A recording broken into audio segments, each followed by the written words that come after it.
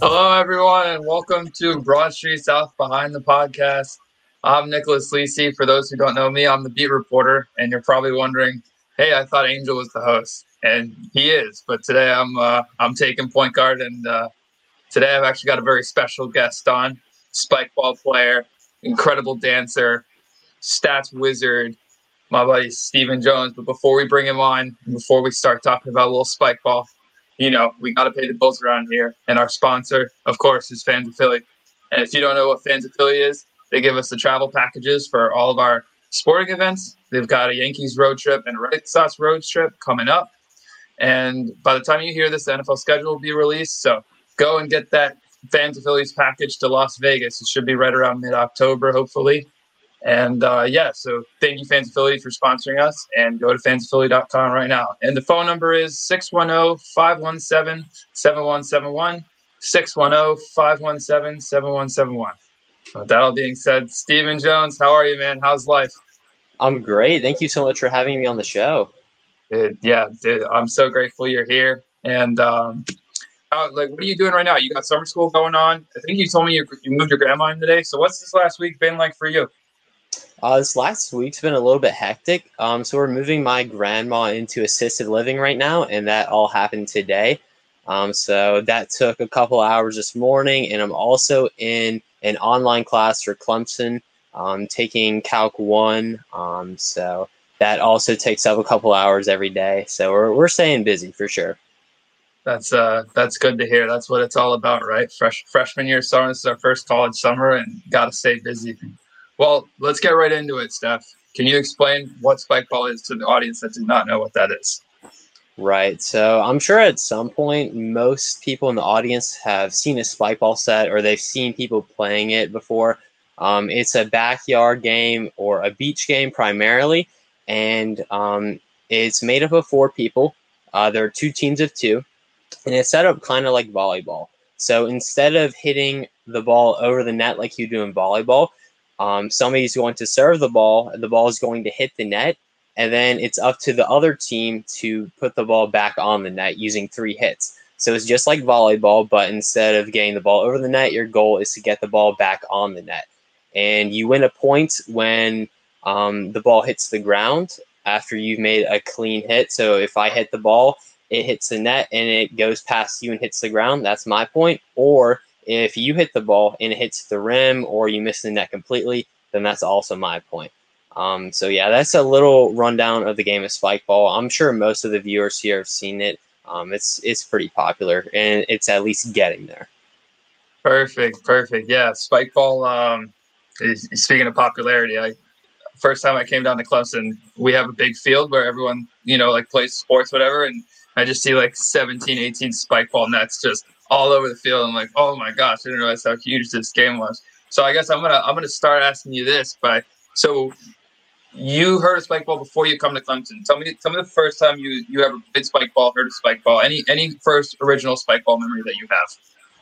Well, the first time I actually played spike ball was about a year ago. So during quarantine, I think it was like at the height of coronavirus last May, me and my friends had a beach trip, and we went down to Folly Beach, and somebody brought their spike ball set. And every time I have a spike ball related accomplishment, I call this person up and I say, hey, thank you so much for bringing the spike ball net, because if they didn't bring the net, I wouldn't be here right now.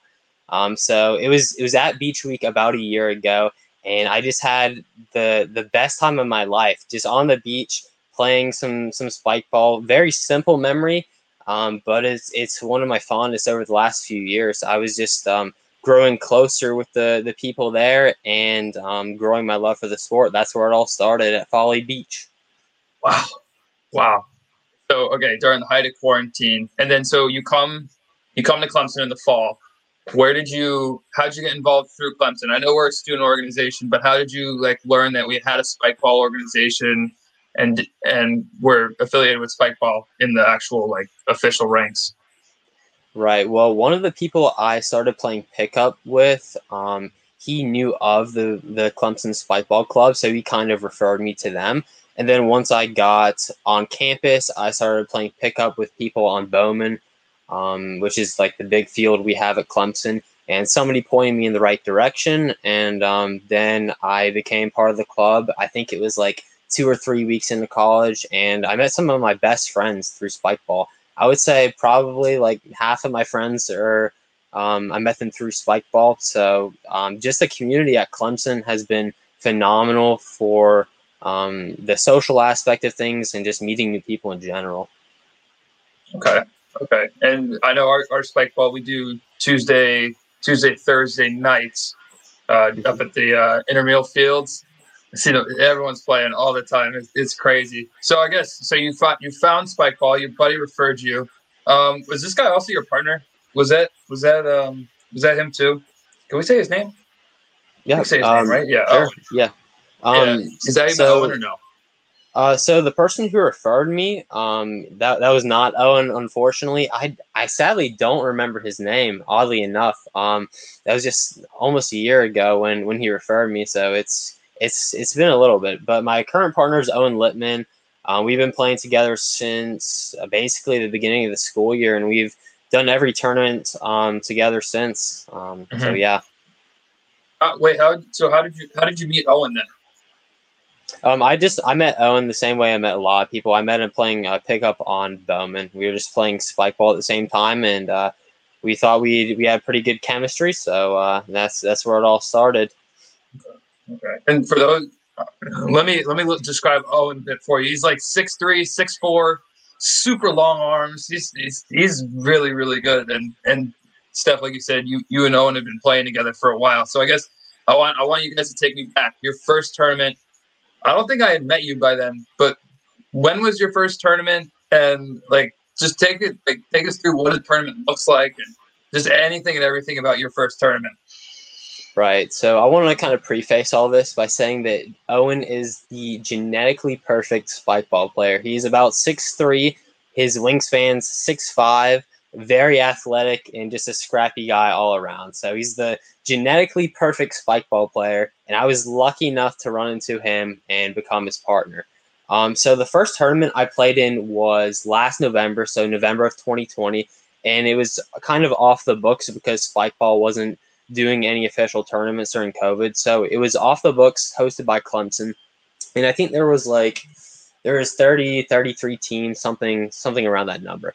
And so how a tournament usually works is you have pool play, and then you have bracket play. So pool play was, I think there were 5 teams in each pool. So you played each team once. We went 4-1 in pool play.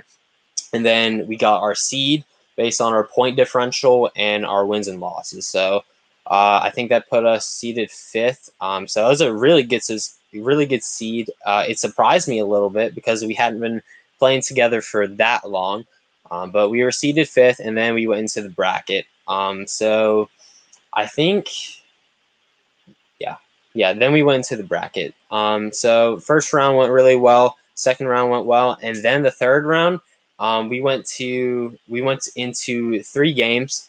So the way Spikeball structured is best 2 out of 3 games. And we went into a third game to decide who would win. And sadly, we lost, but I think we learned so much just playing so many games over the course of a day. If you want to get better at Spikeball or any sport for that matter, the number one thing is going to be reps. You just have to get reps in constantly, and tournaments are the number one way to do that.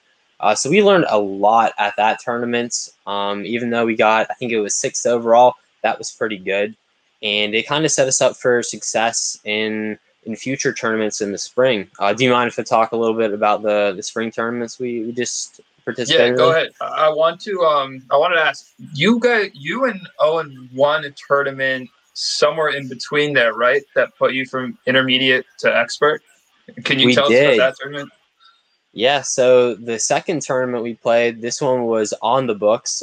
It was also at Clemson, but we had teams there from Georgia, a couple teams from Alabama. It was a really good crowd. And so me and Owen, actually, this is the first tournament we actually won. So the first tournament that was on the books we won, which is phenomenal. We kind of we started out very, very strong and advanced, and we immediately went to the higher up division, which is expert. So I think, yeah, it was towards the end of January 2021, and me and Owen had no clue what to expect because we've never played anybody from any college before. We didn't really know how big the spike ball world was, and we were running into guys from Alabama, from Georgia, people from up north, just all over the place came to this tournament. And it's really a testimony to how big the spike ball community actually is, because most people don't know this, but there are a lot of teams on the East Coast, a lot of teams on the West Coast, and there's kind of a dry area in the middle of the United States. But the community is, if you go to the right places, it is certainly well felt. The presence is well felt, and Clemson is one of those places. So yeah, the first tournament just kind of opened my eyes to the spike ball world, and it taught me that I could really hang with some of these guys. So me and Owen were actually seated first after pool play, and we just kept winning and winning games until the final game. Then we were down, and we came back to win in 3 games. So it was a really, really fun tournament. I would say top 3 memories at Clemson. It was just all around a perfect day of spike ball. That was that the one in Athens, Georgia, or no? This was the one. It was actually in Clemson. That was in Clemson. Okay. Yeah, there was another one we did. What was the Athens one? Was Athens that was like mid-January, early February? I think Athens was February. There was like a circuit, and I think it started at Clemson, then went to Athens, and then Charlotte in Kentucky. So yeah. Okay, and then I want to go into your Kentucky tournament a little bit here. So this one was the first weekend of our spring break. You went with 8 people to an Airbnb. Tell us that story. Tell us. I feel like that weekend, I wasn't there that weekend. I was in Atlanta for a conference. But tell us that story. That first weekend of spring break. This is us as college kids. This is our first spring break. Tell us that weekend, what it was like, the drive, everything. I want to hear it. Right. So that spring break, we decided to get 7 or 8 people. I think it was 8 people. Pile everybody into one car and then drive 6.5 hours to Kentucky, in the middle of nowhere in Kentucky for a spike ball tournament. And then we drove back and went house hopping. But that weekend, we were all in Kentucky. So getting from point A, which was Clemson, to point B, which was Kentucky, was a task when you have 8 people in one car, mind you. So we had 3 seats in the very back. Those were packed. 3 seats in the middle that were packed, and then 2 up front that were packed because we had to fit people's suitcases and people's bags. So we had people everywhere, bags on our laps. It was a good memory looking back. At the time, it was a little bit of a squeeze, but we made it work. So 6.5 hours later, we get to Kentucky. And we find out that the Airbnb we got was only for 3 people. But we have 8, so we have to find a way to make this work somehow. And luckily, we have a couple inflatable mattresses in the back of my car, so we pull those out, and everybody's good to go. And again, it's a little bit cramped, but we're trying to ball on a budget here. We're college students.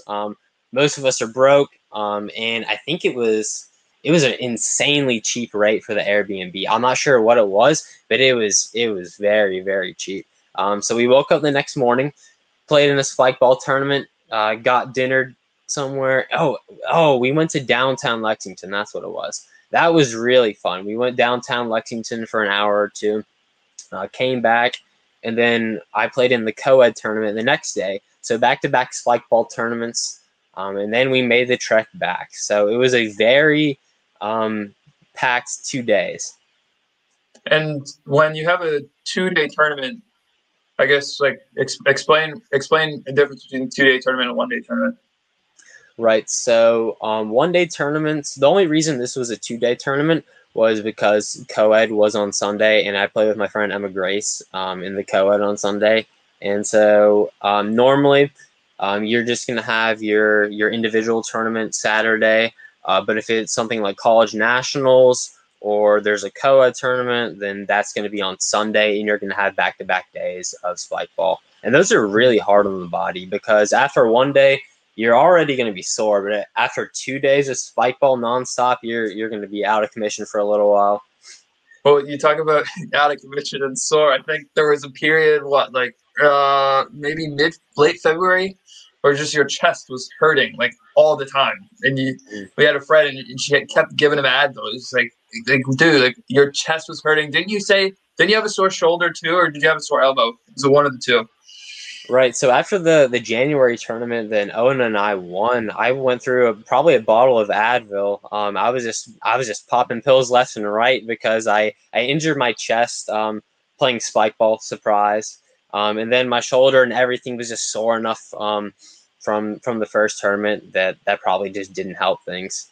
But yeah, I was going through Advil and ibuprofen like crazy. It was nuts. It would be like Friday night, we'd be chilling, watching the movie at our friend's dorm, and our friend Emma Grace's dorm, and he'd be like, "Hey, I need more Advil. My chest still hurts." And he had the moisturizer. Do you carry moisturizer around with you now? I know you had the moisturizer going around for a bit. Oh, the lotion. Yep, I still have to use lotion because I play so much spike ball. I have naturally kind of dry hands as it is. But if you add a couple hours of spike ball every day, then you're gonna need some lotion to combat the cracked hands. Yeah, no, I don't know. I find that hilarious that like you have to carry a bottle of lotion around just because playing so much, and for people who haven't played, I mean, when you play 3-4 hours and people are hitting the ball like probably like 50, 60 miles an hour, and you have to respond by hitting it back with your hand. Like it's gonna hurt. It's gonna hurt after a while for sure. But I want to touch one quick point on the Kentucky tournament before we get into the nationals in Atlanta. So the Kentucky tournament, you and Owen placed 5th, 6th in the first day. And how did you do with Emma Grace on the second day of that tournament? The second day could have gone a little bit better. There were only a handful of teams. I think we got 5th, so not terrible for our first co-ed tournament. But yeah, I think we could have done a little better. I think I was really, really tired from the previous day. Emma was too because she played with Aiden. So both of us were sore and tired. And yeah, we got through it though. So 5th place is nothing to complain about. Hey. And then did you and Owen got same, right? 5th as well, or no? I think we got. Let me think. I don't remember the exact place. It was around 10. It was around 10. This was our first expert tournament, so we moved up from advanced to expert, and this was a little bit more competition. So I think we got knocked out a little earlier. And can you quickly explain the ranks? I should have asked you this earlier, but can you quickly explain the ranks? It's what? Beginner, intermediate, advanced, expert, and then is there a level higher than that or no?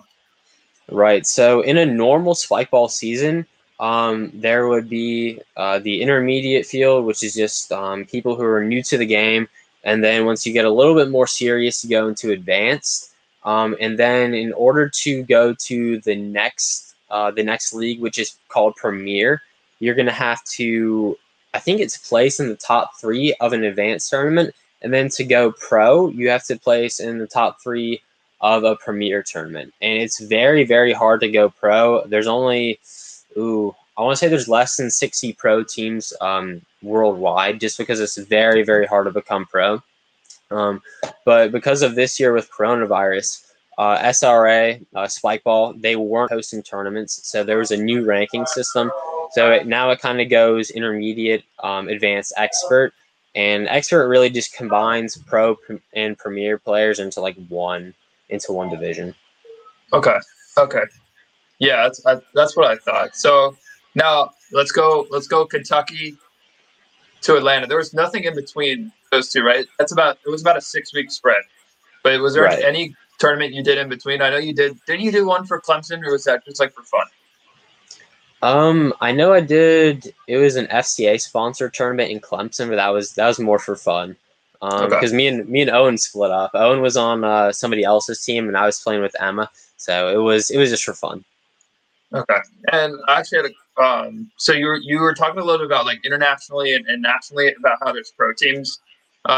is there like a worldwide tournament? I know there's a couple like USA ones that they've done over the years, but is there any like worldwide professional tournament or no? Right. So before the pandemic, Spikeball was planning on doing a world championship in Belgium, just to kind of widen their market share to get more people involved with this sport. And unfortunately, they haven't gotten the chance to do that yet. But I think later this fall they're going to have the world championship in Belgium. I'm pretty sure it's still slated for Belgium. Yeah. So nationals is October. And I think that the world championship should be November. It's either October or November, but they are having one this year. Okay. And I'm assuming you're not going to that, unfortunately? Unfortunately not. I do have school that I have to maintain a GPA for scholarship, so that won't be happening. But hopefully me and Owen and the rest of Clemson Spikeball are going to go to nationals this year, or at least college sectionals in the fall. Okay. Well, fans of Philly, let's sponsor a Spikeball trip to Belgium. That would be pretty amazing if fans of Philly wanted to do that. I'll promo them again. Fans of Philly, we all know who they are. Doing trips for Philadelphia sports teams. Got a Yankees trip, got a Red Sox trip coming ahead. You want the phone number, 610-517-7171, 610-517-7171. Well, anyway, all right. So let's talk a little nationals this year. It was in Atlanta, week before our finals. Tell us kind of like what that was like. What was it like going to a nationals tournament? Right. So Owen and I were partners for this tournament as well, just because we had pretty good chemistry, and I think there were around 35 teams at nationals this year. Usually there's a little bit more, but because of Corona, people weren't traveling like they normally would. So there's about 35 teams. And what was your team name? Our team name is Waffle.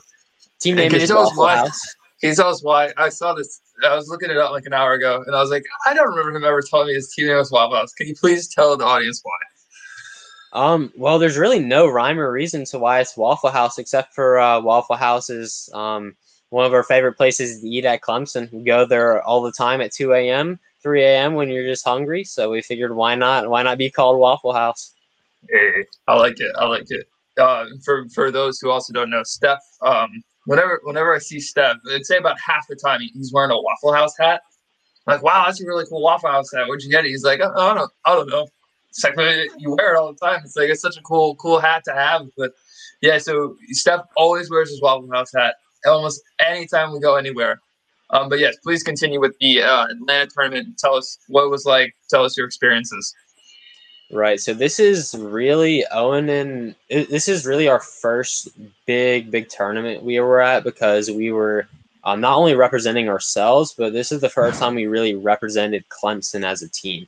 So the way the tournament's structured is the first day is the individual tournament, where you just compete for the individual national title. And then the next day is the group tournament, where you compete for the collegiate national title. So the first day went pretty well. Owen and I got 5th overall, had some really good games and met a lot of good people.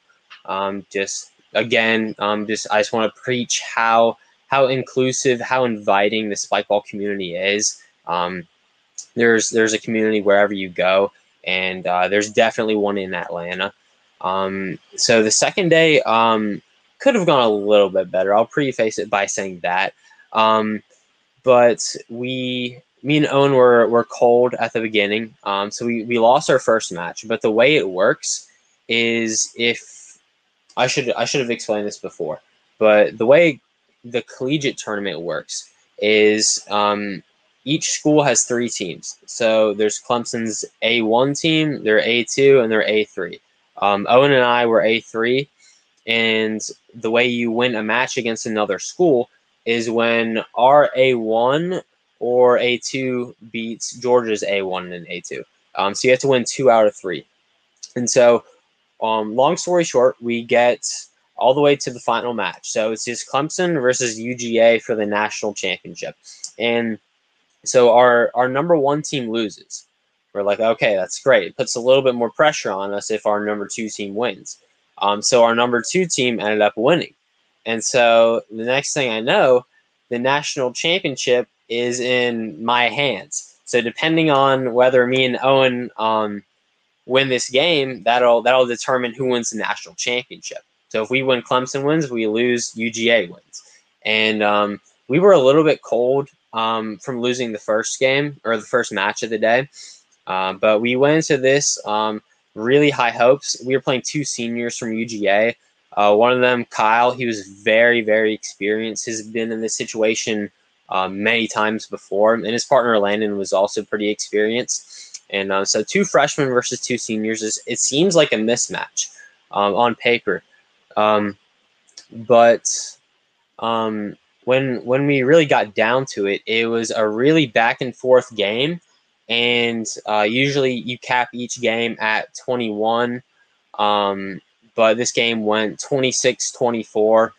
They barely beat us the first game. And then in the second game, they started running away with it a little bit. So I called a timeout. I had a talk with Owen, and then we started to rally. But it wasn't enough, and UGA won game 2, and they won the national championship. But even though it seems a little unfortunate that we lost in the final game, it was such a great experience. Me and Owen learned so much by just being there, talking to people who were better than us, and even losing. You always learn something when you lose. You learn what you could be doing better, and it was just a great day because we just learned so much. Yeah. You came back from that tournament, so I don't think I did anything too much that weekend, but we got lunch Monday, and Steph was telling me the story. He's like, oh yeah, like we were so close, and he showed me his lock screen, and for the audio, you guys won't be able to see it. And Steph, if you want to show Angel, because he's chilling here in the back. He's got the UGA. Am I correct? He got the UGA people holding up their championship? I do, yeah. So I don't think you can see it if you're not. Yeah, this is only an audio podcast, so you probably can't see that. But my lock screen right now is UGA hoisting the trophy with their logo in the background. And that's just going to serve as motivation for the next year until we go to nationals next April, next May. And I'm very confident that we're going to not only beat UGA, but hopefully take home a dub next year. So that is the plan. Hey, I love it, man. I love it. I remember hearing that for the first time. I was like, here we go. So, and I'm going to segue into kind of, I want to break down your game a little bit, just so that the audience understands a little bit. So I guess I'm going to start. Big part of Spike is the serve. So the serve is how you start. And I compare serves in spike ball to like a baseball pitcher, like Clayton Kershaw throwing like a slider, a curveball, changeup, fastball, and kind of like even his delivery where he lifts his leg up really high and then he puts it down but not all the way to the ground and then lifts it up again and throws. Kind of that windup and that rotation. So Steph, I want you to break down what serves do you have, and can you kind of explain a little bit kind of how serves work in spike ball? Yeah, sure. So I'll go over the rules on serves really quickly. So they recently changed the rules for the service line. The service line used to be 6 feet, and they pushed it back a foot to 7 feet. I would compare that to them pushing the service line back in tennis 3 or 4 feet. They just did that to make serve receive a little bit easier because it's very, very hard to receive a serve coming over 30 miles an hour, 40 miles an hour at you from 12 or 13 feet away. So they moved it back a little bit, which was understandable. But if you want to be a really good, competitive spike ball player, you have to have a variety of serves. So the first serve everybody learns is just a righty, or whichever hand you're dominant with. That's going to be your bread and butter. It's your go-to. So after that, I have a lefty. Not everybody has a lefty. There are other options. We'll talk about that in a little bit. But a lefty, it's not quite as good as my right, but it'll throw you off. If I'm hitting rights 5 or 6 times in a row and I throw in a lefty, it'll break your rhythm. And so there's a thing called a cut serve, and I'm not really sure what pitch this correlates to in baseball. You could probably tell me after I explain it. But when you hit a cut serve, the ball is going to jump to your left. So if I'm serving the ball to you, the ball is going to hit the net and it's going to cut a little bit to my left. And that's going to really throw you off because it's coming straight at you. Then it just turns maybe 5 or 10 degrees and it's past your hand. So that's called a cut serve. So I guess my bet. So when you have a righty and you have when you want that righty, you want it. The first serve you develop is you want to hit that thing as hard as you can, right? So it goes over, it goes around. So when Steph says a lefty cut, I don't know if I necessarily compare it to a pitch in baseball, but I guess I would compare it to when you're in the batter's box and you're expecting the pitch to go high or go middle, go low, and you completely miss because you're throwing in a cut serve that's going and it's going straight to the other side that you thought. So keep going. Right, and that's a good point. That's exactly the feeling you get when you get aced by a cut serve. It's like it just goes completely through your hand. You're like, I was there, but you still missed the ball just because it moved 5 or 10 degrees when you weren't expecting it to. And so the next serve I want to talk about is the reverse cut. Now it's exactly like the cut, but it's going to jump the opposite way. So if I'm serving you the ball, now the ball is going to jump to my right and to your left. And this one's a little bit harder to do.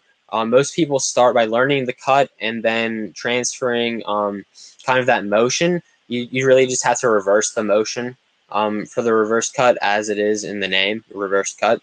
And ironically, I have a reverse cut, but I cannot cut the ball. My partner Owen has a really good cut and he has a really good reverse cut. So he's really lethal on the serve. But if you want to be a contender in spike ball, you really have to have a cut and a reverse, but you can make it work without a cut. Is there like a grip? Is there a grip on a reverse cut? And is there like a grip on a cut? Like, is there a certain way you hold the ball, or is there a certain way? So when you play spike and you serve it, you have to like throw the ball in the air and then you hit it. Is there like a different like motion you throw it in the air? Like, kind of take us through like how do you cut? How do you reverse cut? Well, your toss is going to be the same for every serve, regardless of what you're hitting. So a cut, a drop serve, or a reverse cut, they're all going to have the same toss. You want your serve to look the same every time, because if I'm really swinging down on the ball, and that's how I'm reversing the ball, they're going to know I'm reversing. If I'm swinging more flat on the ball and I'm cutting, they're going to know I'm cutting. So you want your swing and you want your toss to look exactly the same every time. But the way you cut the ball, it's all about how you make contact with it. It's all about how your hand contacts the ball. So I'm not the best person to explain cutting, but I think my partner Owen would agree that you hit the ball probably on the bottom half of your hand, and you just go over top of the ball. I understand that people can't see what I'm doing right now because it's an audio podcast, but your hand is just going over the ball. I'm not sure if there's an analogy you could do to explain that with baseball, but basically you're just putting a mixture of top spin and side spin on the ball, and that's going to make the ball jump when it hits the net. Is there any like equivalent in baseball there? No? Okay. No, I can't think of one off the top of my head. But Okay. I liked your I guess maybe in basketball, like maybe kind of like the way you dribble the ball, but I don't have like a great baseball comparison. I was hoping to have one. Maybe I'll think of one. But yeah, so keep going. Okay, and then on the reverse cut, you're gonna make the opposite contact. So you're gonna hit the ball a little bit higher up on your hand, and it's going to roll on your fingers, and I'll roll into the top of your fingers, like the pads of your fingers, and you're kind of going to swipe down almost. Now, there are people who can serve better than me. I consider serving to be one of the worst parts of my game, actually, but I still know the motion, and I can kind of still explain it. So you're just gonna kind of slice not really slice the ball. You're gonna kind of guide the ball like you're swooping under the ball almost. And so that motion is really going to be the opposite of the cut motion. and it's going to result in the ball cutting to the right if I'm serving. Okay. And there was one that you were explaining to me one time, and I think you said Owen hit the serve. It was like a backspin where like he hit it and it came back to him. Yeah, so there's this crazy serve, and on your toss, this is the one serve. I know I said before that you want all of your tosses to be the same, but this is the one serve where you want your toss to be a little different. So you're going to toss the ball with both hands, and you're going to make as much backspin as you possibly can on the toss, and then you're going to hit the ball on the bottom to put even more backspin on it, and you're going to want the ball to kind of arc in the air. It's not like most serves where you hit it straight at the net. You want it to go up a little bit and then land in the center of the net. And what happens when it lands in the center of the net, it takes all the backspin you just put on the ball, and it'll come right back to you. And this is probably the hardest serve you can do in spike ball, but Owen managed to pull it off in one of our tournaments. He actually hit it and he aced the guy. And won a point off of it in a tournament, which is really, really just phenomenal if you know how hard that is to do. Wow, yeah, I remember you talking about that one, and my personal favorite, which you didn't mention, I like to call it Nick's specialty. Mm-hmm. Basically, you turn around on the net and you act as if you're like a snapper on a football team, and you kind of hit the ball through your legs. It's really, really hard to do, and I've tried it a couple times. I've actually hit it like maybe twice, but I just wanted to mention that because I'm so bad, and it's the one serve I was able to create on my own. But Nicole, so I'll have to add that. I'll have to add that to my arsenal of serves. All right, I'll teach you. I'm not very good at it. I've only hit it a couple times, but I'll have to teach you. So I guess let me ask you this: if serves isn't the best part of your game, what would you say is your strength as a spike ball player? I would say my strength is defense. When I'm playing spike ball, Owen's much better at offense than I am, and we kind of complement each other here because he's good at offense and I'm good at defense. He's good at serving, I'm good at setting and getting defensive ups on the ball. And so I think that kind of comes from just me playing soccer and a lot of other sports in high school. I got, I would say, semi-athletic from doing just years of sports like soccer, track. I did football senior year, and that has a lot to do with your capacity on defense. You just have to be athletic stance, balls over your feet ready, and just watching, ready to react to whatever the hitter does. And most people are really good at offense. They're good at hitting the ball, putting the ball away, and winning points. But really, when you're at a high level playing spike ball, the key to winning games is good defensive touches and getting breaks on serves. So Owen's really good at generating breaks on serves because of his ability to ace people, and I'm good at generating breaks with defensive touches. So defensive touches is just when the other team tries to kill the ball, they hit the ball off the net, and then I get a hand on the ball. That's really the key to winning games, and that's where I think I excel. Okay. Yeah, I would agree. I've watched Steph play several times, and his stance and especially some of your dives are just absolutely ridiculous. Would you say you're good at diving? And for someone who's trying to learn to dive, how would you tell them to practice a dive? Well, I wouldn't necessarily encourage practicing dives. That might lead to injury if you get reps in with diving. But I would just say play more games of spike ball. You'll start diving. The more you play, the more you'll dive, and try not to land on your elbow when you dive. When you dive, that's how I hurt my chest. Actually, I dove. I landed straight on my elbow, and it tweaked my chest. So I would say just kind of try to fall, and when you fall, roll a little bit with it.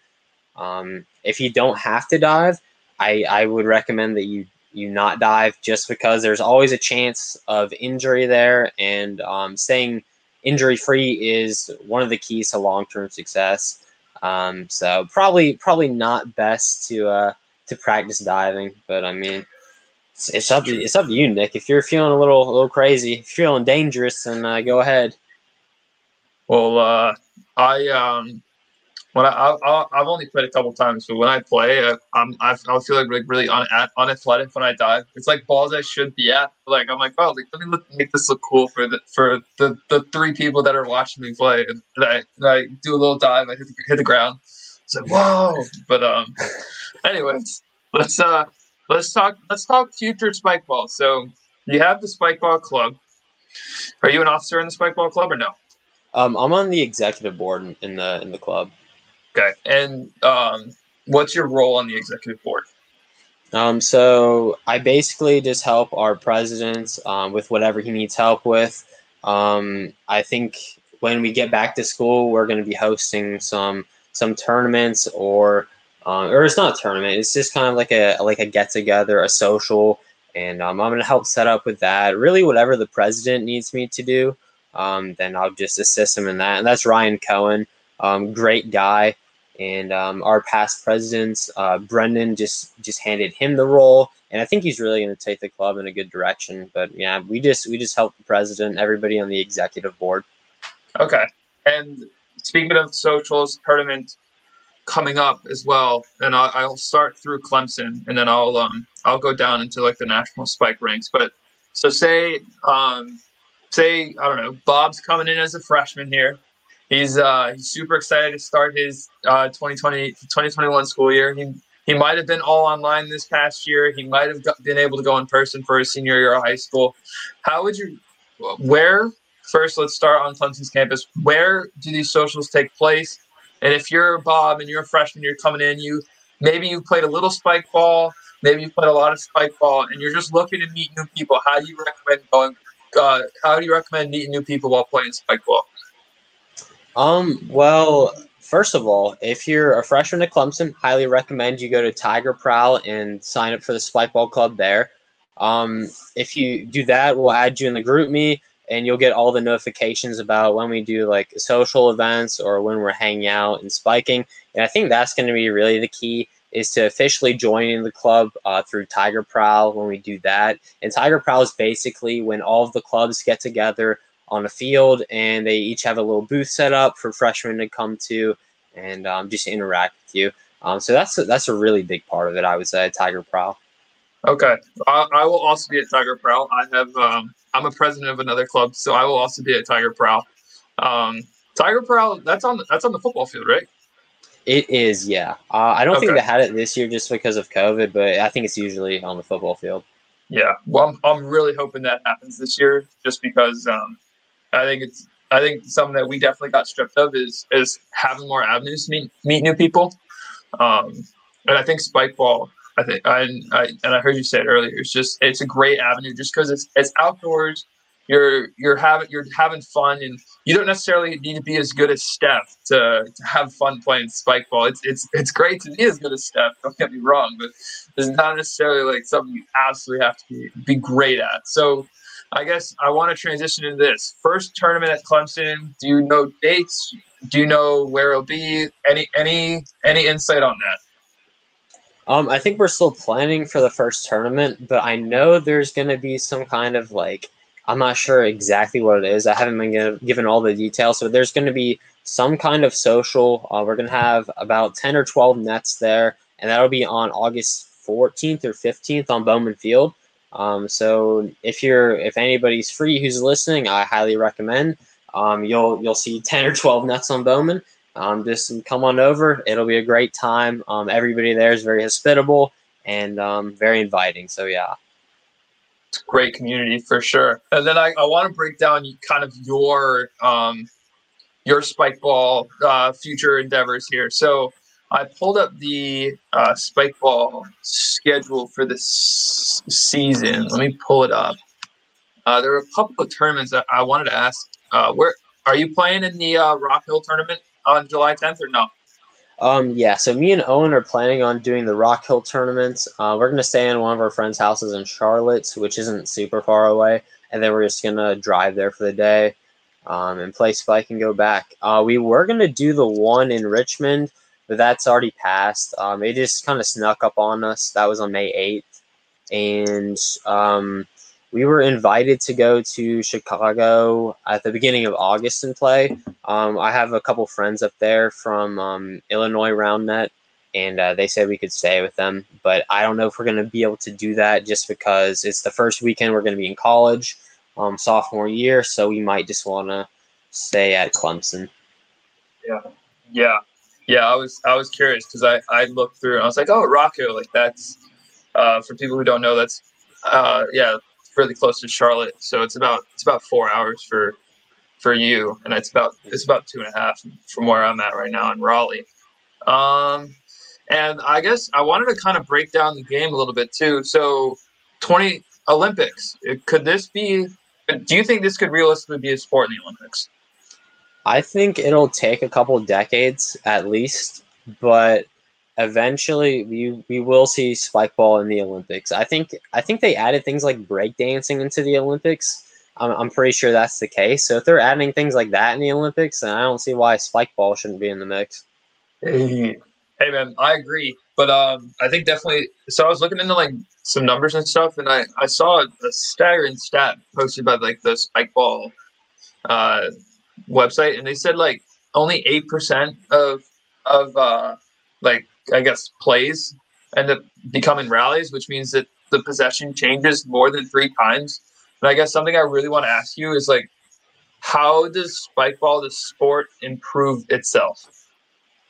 Right. So what Spikeball is trying to do to create more rallies is change the rules. It's pretty simple. Because Spikeball is such a new sport, they can do that. They can't.